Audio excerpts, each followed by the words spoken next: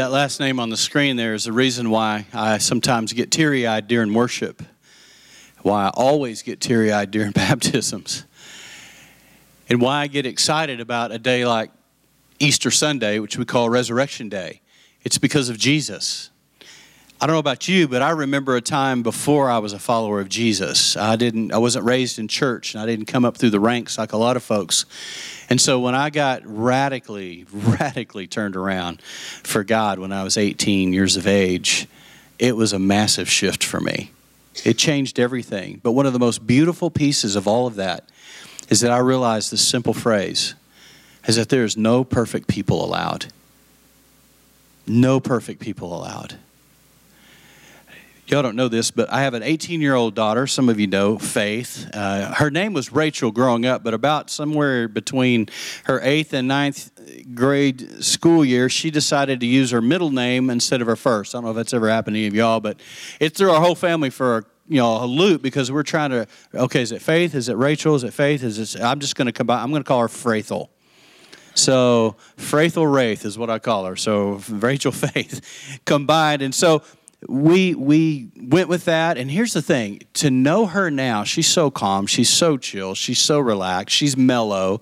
And just a poster child for awesomeness. However, the first 10, 11 years, she more resembled a kid named Damien in a series of movies that scared me to death when I was younger called The Omen. Remember that? She was that kid. I mean, hard, difficult. Dr. James Dobson wrote a book about her called The Strong-Willed Child. I don't know if you've ever had that or not. And so that was our daughter. That was Faith. I mean, and she did remember the old thing in school, where if you were ever to just happen to be set on fire, what did they say we're supposed to do? 3 things. Stop, drop, and roll. Some of you remember it. Some of you need to review that. It could be very important. That can save your life. So she would do a stop, drop, and roll just to be emotional. She'd just throw a fit. So we call it back in West Texas, wall-eyed or conniption. So, it was either a wall-eyed fit or a conniption fit. And she would literally stop, drop, and roll. And we tried everything. We tried spanking. We tried ignoring. We tried walking away. We tried everything. We read books. We got counsel. We prayed over the child. We thought maybe she is Damien. Let's see if we can get... We were just like, this is crazy. And it was rough and hard. And I remember one day when she was in middle school, we were living in the Dallas-Fort Worth Metroplex. We were helping plant a church. And we were there, and we had gotten her in school. And it was one of those mornings. Annette, being the wise wife she was, she would not even get up until we were out the door because she knew it was going to be World War III from the moment I tried to wake Faith up. And so she'd just stay in bed, I think in the fetal position, probably just crying out to God. But, let them leave, let them leave. So it was always rough in the mornings. So we got up one morning, stopped, drop, and roll in the kitchen. I wasn't up for it, so I just stepped over her and kept doing what I was doing. And then the breakfast I made for her wasn't good enough, and then couldn't find her books. It was just one of those mornings where I was getting pushed to the pressure point. Now, I don't know if we have any parents here, but I don't know if that's ever happened to you, but I'm thankful that we have an invisible sign on the wall over there. You can look over there. It's not there yet, but we actually are having one made that says no perfect people allowed. We have it on the screen right now just for a visual aid, but I am glad that's the truth for me as a follower of Jesus, because I got to tell you something. On that day, I blew perfection out the water.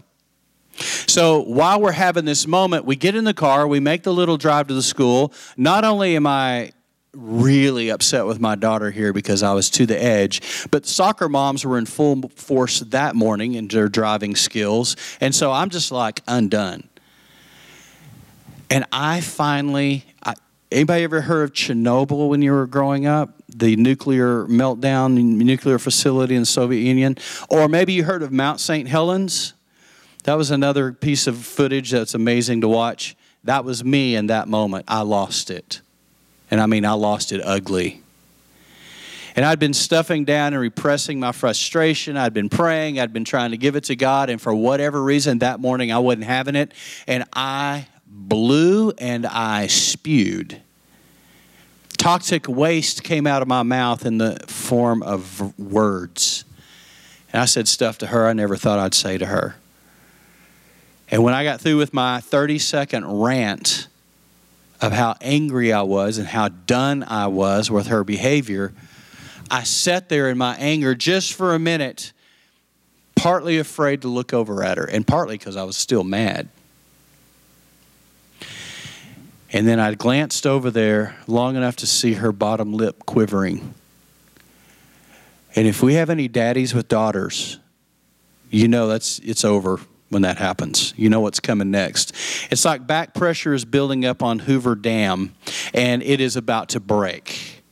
And that is exactly what happened. She just started crying. First, it was a soft sob, and it wasn't a I'm manipulating you sob. It was I'm damaged sob. And then it turned into a full-blown heave. And then it turned into a snot bubbles out the nose, ugly cry.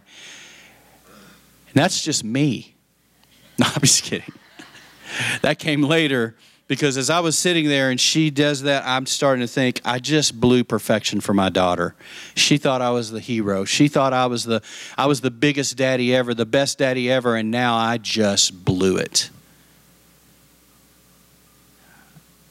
I blew perfection. And it's a good thing that no perfect people are allowed into the presence of God, because I would be out the door after that moment. I thought to myself, I have scarred my daughter's tender psyche. Someday we will be on the Dr. Phil show together, having a chat in front of millions of people about how I scarred her for life. So time passes. I repented quickly. I'm hoping she's over it. But I'm telling you, a scar was left in me. And so we have not ever talked about that incident again. And so we picked Faith up from the airport. She's been in London. She did a semester abroad in London. We picked her up on Friday to get her back home. And we get in the car, and I'm thinking, I'm going to tell this story on Sunday to illustrate Mr. Not Perfect. And so I asked her, I said, Faith, I have to ask you something. I said, remember that time when I just absolutely lost it and I spewed poison out of my mouth, and I was driving you to school, and it'd been a rough morning, and we were living in the Dallas-Fort Worth area, and I said, you remember that? And she sat there for a second, and she said, no, I don't. I'm like, really? You don't remember that? Nope. I was like, thank you, Lord Jesus, for protecting my child. Because I remember it. I'll never forget it. The reason I tell you that story is because it's real easy to think that in order to get to God, in order to grow in God, in order to develop as a follower of Jesus, we got to have it all together. We got to be perfect. We got to make sure we don't make any mistakes, because the Lord knows when He wrote in the Bible, be ye perfect as your heavenly Father is perfect, or your Father in heaven is perfect. We know that means we can never be that. And if that's the standard, if perfection is the standard, then frankly, I'm hopeless. And I've been a pastor for 35 years. And if I'm hopeless, how are you doing? How's it working for you? It was only after I went to school and studied that verse and realized in the Greek language, koine, the original Greek, it's an ancient form, that what that word perfect means is actually complete or whole. It doesn't mean perfect in the sense of sinless perfection. That scripture has been a downfall and a crusher for many people, in many churches, many denominations. He's not saying we have to be perfect. We have to be complete. And in Christ, we are complete. Whole. And I had to learn that. I've got good news for you today. By the way, the word gospel means good news. I've got good news for you today. No perfect people allowed. And here's another good one. All are invited in. By the way, since we're on Greek lessons right now, you know what the word all means in koine, the ancient Greek? Go for it. That is it. It literally means what it says. All are invited in. Jesus never put up a filter for somebody coming into his presence. And how I know that is because of the empty tomb. I want to share something with you from one of my favorite authors, Brennan Manning. He wrote a book called The Ragamuffin Gospel. He wrote another book called The Signature of Jesus. And then he authored another book called Abba's Child, talking about his own understanding of sonship as a son of God. Not a pawn, not a chess piece, not a computer running out a program, but actually a son of God, a good father. And so he wrote these books. But you have to understand about Brennan, he was a Jesuit priest who had a terrible hidden addiction. He was an alcoholic. He had a disease. And in his diseased state, he lived a life of failure as a priest before God. He finally had an encounter with Jesus, not religion, but with Jesus. And it changed his life forever, at least on one level. Because what most people don't realize is at the end of the story is that his alcoholism actually killed him in the end. And in the meantime, in the in-between time, in Middle Earth where he lived, in reality, he wrote many books and he spoke and did lectures. And he was one of my favorite authors. And I was so sad to hear about the end and how he deteriorated and fell back into alcoholism. For him, it was a lifelong disease. But you know what? I'm absolutely certain that man is playing before the presence of Jesus right now. And he has been welcomed in. And I have a feeling that Jesus has even said to him, "Well done, good and faithful servant." But see, we have this image of God that he's somehow up there waiting for us to make a mistake. The reason I know this is because on Tuesday evening in my life group, we had about 12, 15 people there. We're having a sweet, wonderful time. We were talking about the love and grace of God and how good God is and how good it is to be free in Jesus without this fear that I'm somehow not going to make it. I can't cut it. I'm not going to make it across the finish line. And one of the people in our group, which my mind is still blown over this statement, she said to me, she said, "Did you know I was raised in church?" She said, "I've been in church since I was a little kid." And she said, "For the first time in my life, after coming here to Oak Hills Church and hearing you talk about the love of God, the grace of God, how God's a father," she says, "the first time in my life I finally realized, and finally I don't believe this anymore, that I'm going to hell." This is somebody raised in church, trying to do the right thing, trying to live right for God, and yet in her mind, I'm not making it, I'm not cutting it, I'm a failure, I'm going to hell. Oh, it just broke my heart. And so this message today is for all of you who still struggle with wondering about that very thing. Am I going to hell? Am I going to make it? Am I good enough? Can I cut it? This is for you. The blood of Jesus that was shed on the cross, this blood's for you. But I want you to know something. This resurrection's for you as well. Listen to what Brennan says. "When I get honest, I admit I am a bundle of paradoxes. I believe and I doubt. I hope and get discouraged. I love and I hate. I feel bad about feeling good. I feel guilty about not feeling guilty." Anybody ever been there? "I'm trusting and suspicious. I am honest and I still play games. Aristotle said, I am a rational animal. I say I am an angel with an incredible capacity for beer." This is a man being authentic and being honest about the life, the tension that he lives in as a follower of Jesus. Oh, that you and I would get this honest and this authentic. Amen? Listen to this. Early on the first day of the week, you have to realize Jesus had been put in a tomb. It was like an empty cave. This is after the cross, after he'd shed his blood, and after Peter had denied Jesus, not once, not twice, but 3 times. Now, let me ask a question for those of you who have been around. How many times did Jesus forgive Peter? 3 times. So Peter failed 3 times. Jesus forgave and restored him 3 times to balance it out. Life was at equilibrium. However, the story and the account that we're about to read is in the in-between time. It's in Middle Earth. It's in the place where he was living, which is, in many cases, the places where we're living. And that is in the in-between. In other words, we haven't arrived where we think and believe we're going, but we're not where we used to be, praise God. So here we are living life in the in-between. And that's exactly where Peter was when he enters into this crazy scene. Look what happens. Early on the first day of the week, while it was still dark, Mary Magdalene went to the tomb and saw that the stone had been removed from the entrance. Do you know why the stone was removed from the entrance of the tomb? It wasn't so Jesus could get out. It was so you and I could get in. You need to understand something.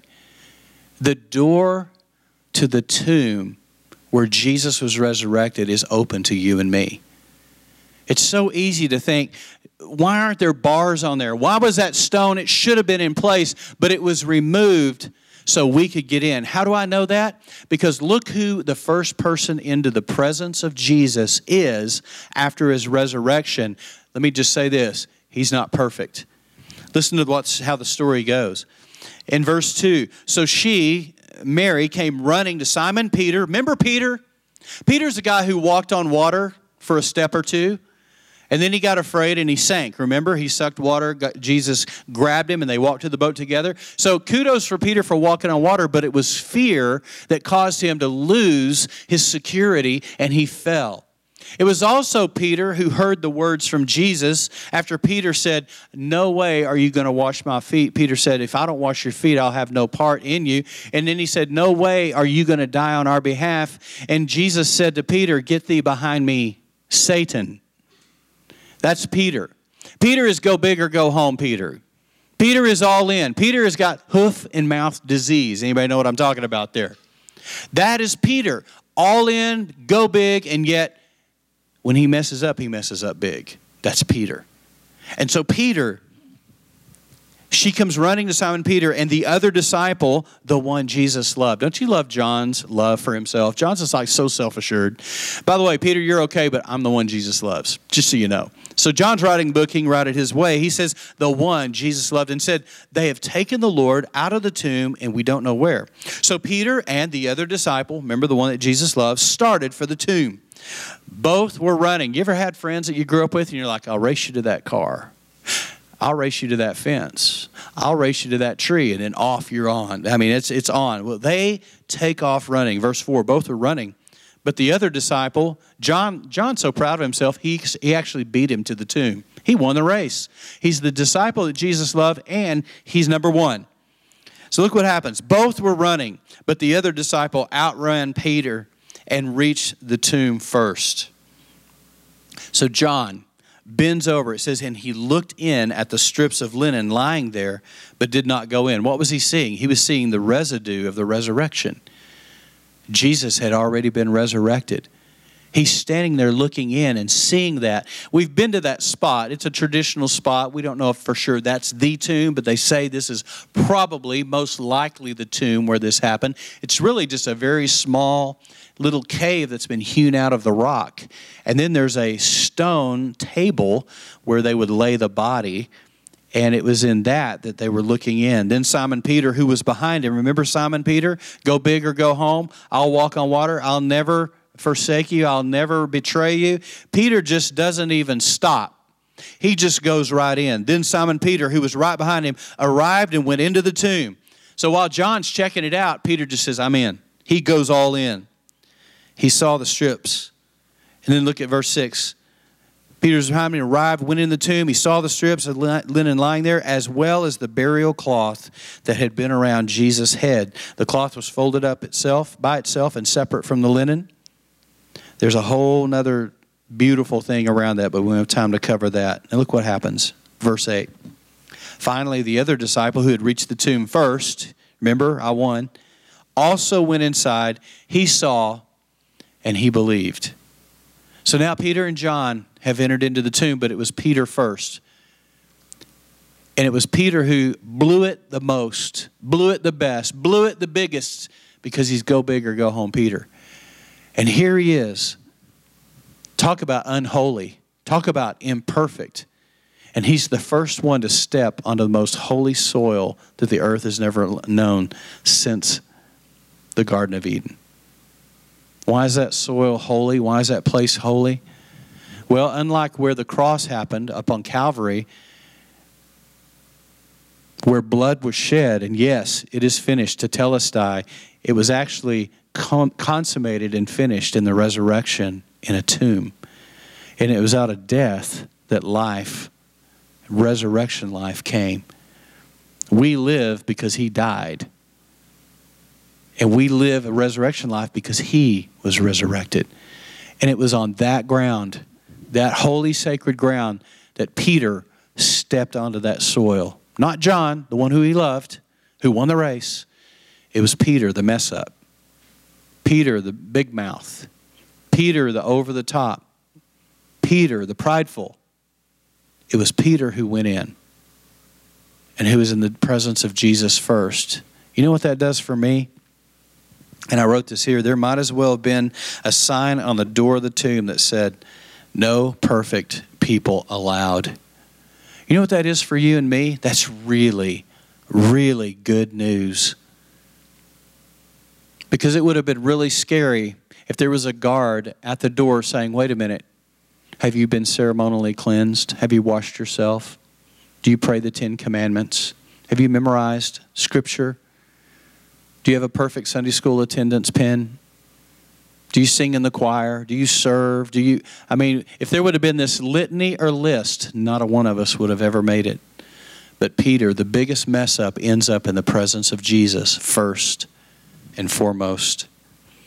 The good news is that all are invited in. Number one, just writing things down or just notes. Here it is. All are invited to the party. Look, we know God loves a good party, and here's why. Not because he's a party animal. It's because he loves relationship. The very reason you and I were created was for a relationship with God.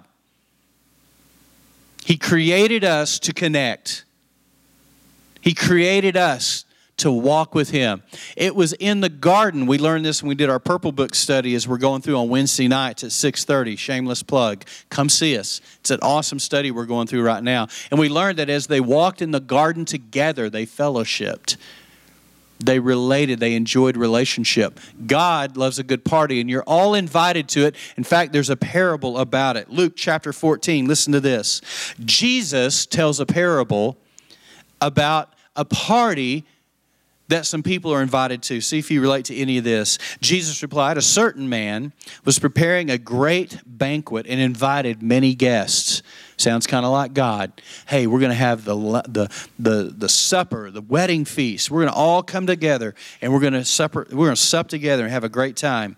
At the time of the banquet, he sent a servant to tell those who had been invited, "Come, for everything is now ready." You get the picture? He's got it already ready, and he's saying, "All right, come go get them."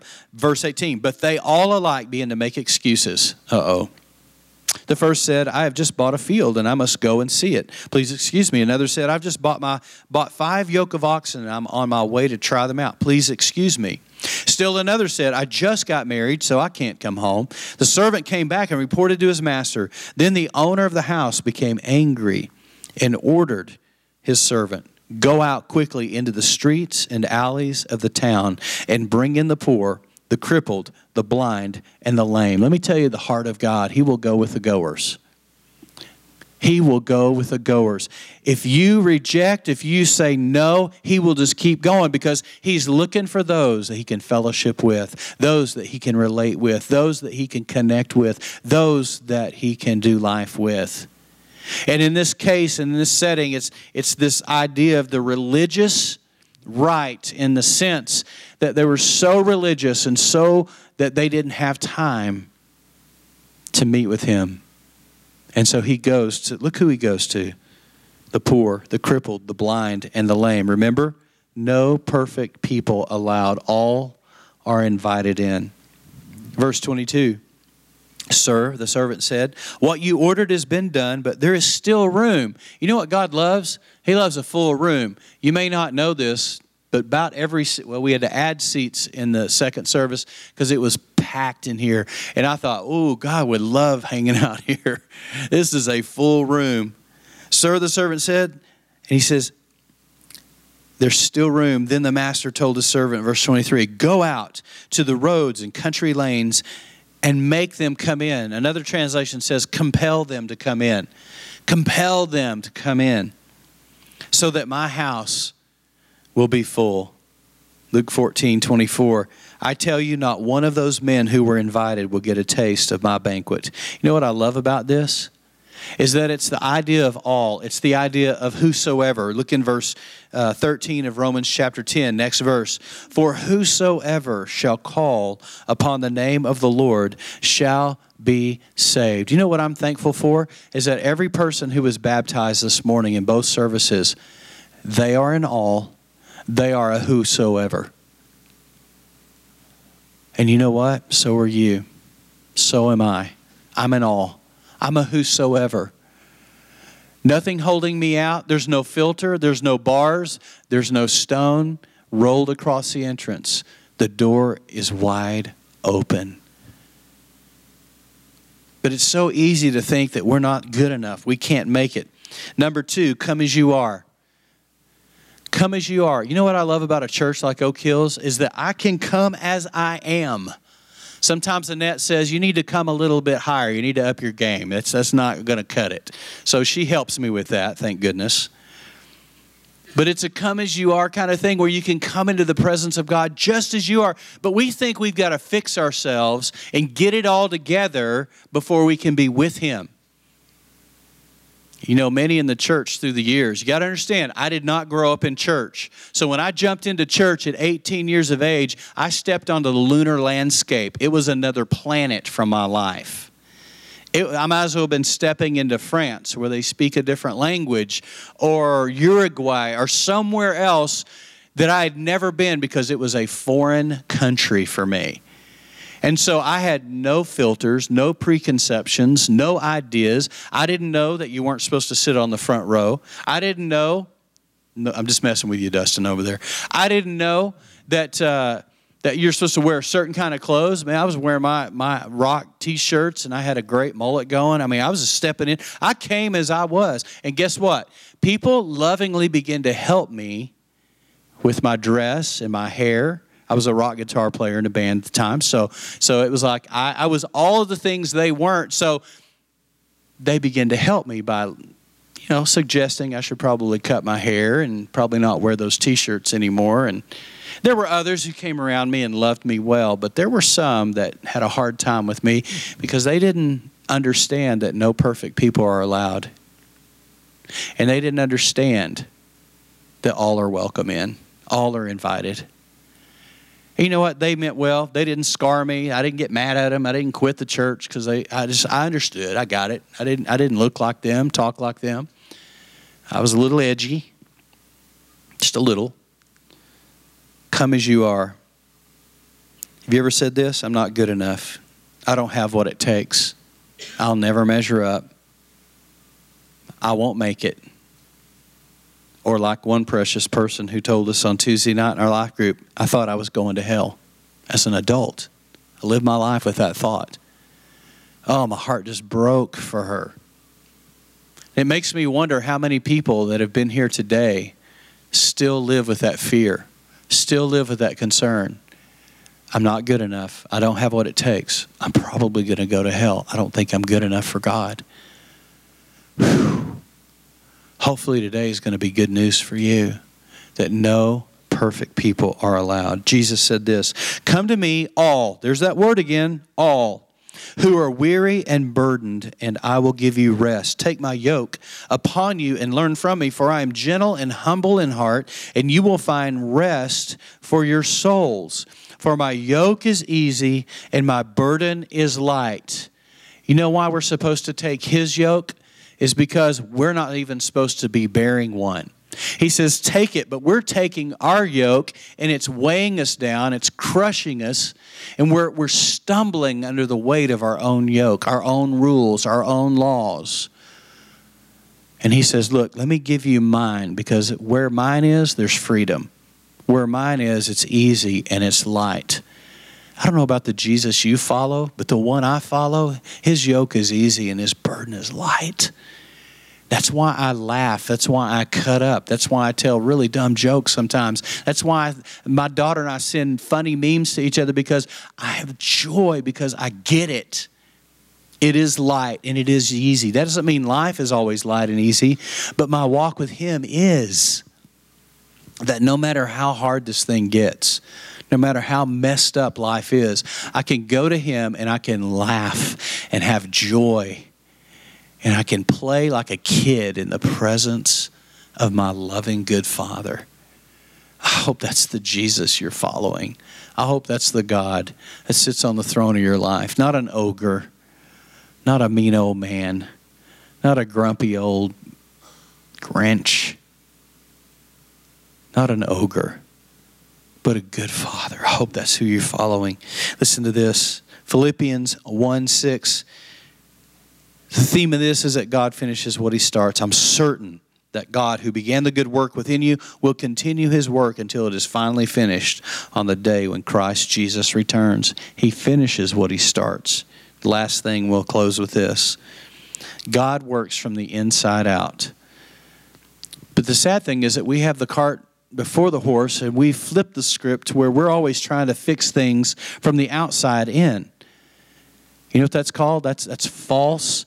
That's self-righteousness. It's a false holiness. It's where if I just live right, then everything will work right. And it doesn't work. How's that working out for you? It doesn't work that way. God wants to take you, meet you where you are, and walk with you on this journey step by step for the rest of your life. It's called sanctification. It means that you're progressively growing, progressively maturing day by day. Week by week, month by month, you're getting better, you're growing. But it's an ongoing journey.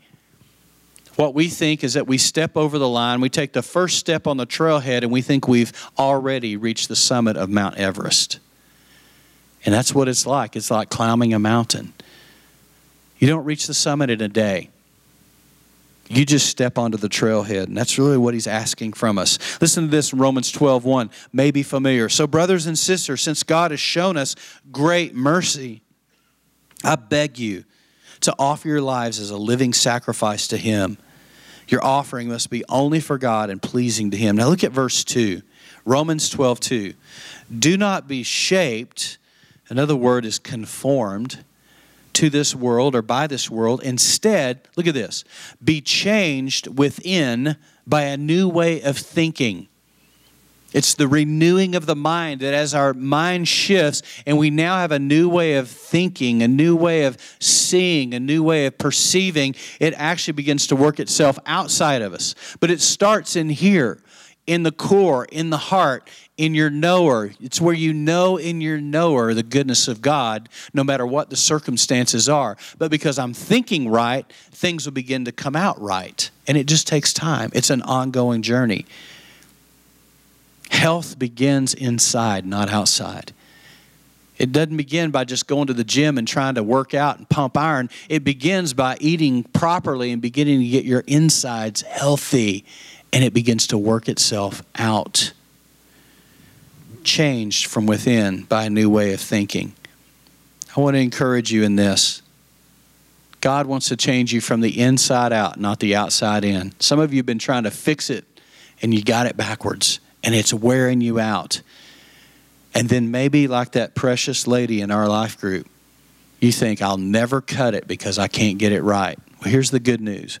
You're right. You can't get it right. Not on your own. Not carrying your own yoke. It's his to bear, not yours. The stone was rolled away for you. Peter, we are Peter. You're Peter. I'm Peter. Go big or go home. Foot and mouth. Say it. Spill it. Spray it. Show up and throw up. That's Peter. But it's you and me too. And what I love about that story is that he was the first one in the presence of Jesus. No perfect people allowed. All are invited in. That includes you. Can you bow your heads, close your eyes? Father, thank you for the celebration of Easter, but even more for the celebration of resurrection life. The fact that Jesus resurrected, raised from the dead, gives us hope that we too will be raised with him, raised to walk in newness of life. I pray for my friends here. And Father, if there's anybody here who has not gone all in, not stepped over the line, not taken that first step on the trailhead, that today would be that day. Why not here? Why not now? Why not today? So with every head bowed, every eye closed, just for a moment, if you're here this morning and you're ready to take that step, we're not going to have you come forward in front of everybody, but we are going to have some prayer team members up here after the service. They're just going to be standing up here waiting. If anybody needs prayer, if anybody wants to take that first step onto the journey, wants to go all in and say, I'm ready to take this step, then they're here for you and they will help you take that step. They'll be right up here after we close. So Father, I pray for my friends that, Lord, the lid of limitations will be lifted off their lives today. You'll give them great grace and courage to step forward.